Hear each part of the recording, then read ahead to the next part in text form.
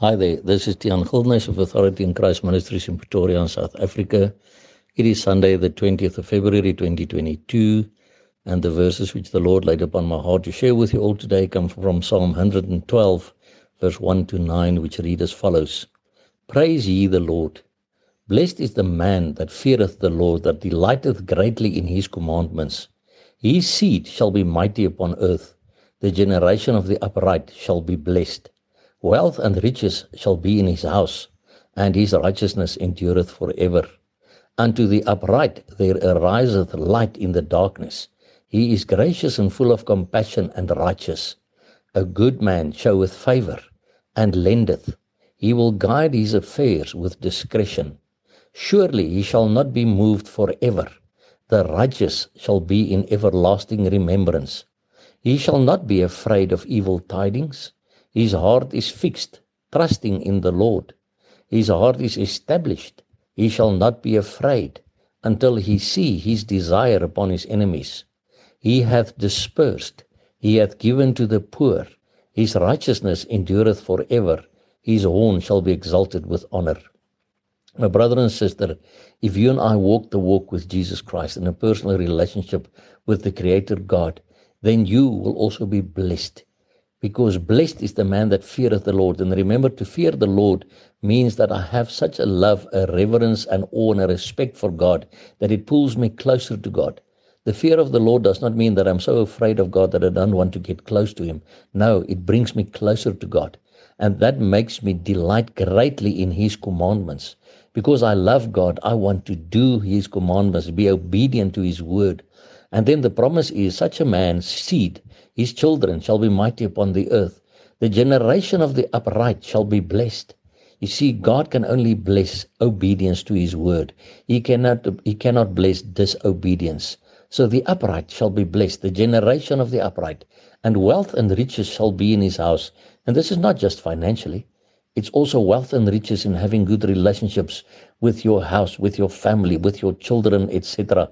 And his righteousness endureth forever. And remember, righteousness is also about God's way of doing things in my life. Such an upright person who loves the Lord and fears the Lord and who delights greatly in God's commandments, your righteousness in doing God's way of things in your life will endure forever. And unto the upright there ariseth light in the darkness. Who is that light? That is God. That is Jesus. He is gracious and full of compassion and righteous. A good man showeth favour and lendeth. So he lends out money to others around him. He will guide his affairs with discretion as God leads him. Surely he shall not be moved forever.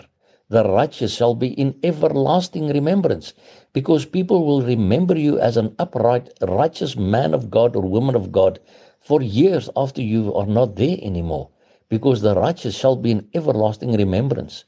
He shall not be afraid of evil tidings. His heart is fixed, trusting in the Lord. My brother and sister, are you also not afraid of the evil tidings being sent around on social media all over the world? Is your heart also fixed, trusting in the Lord?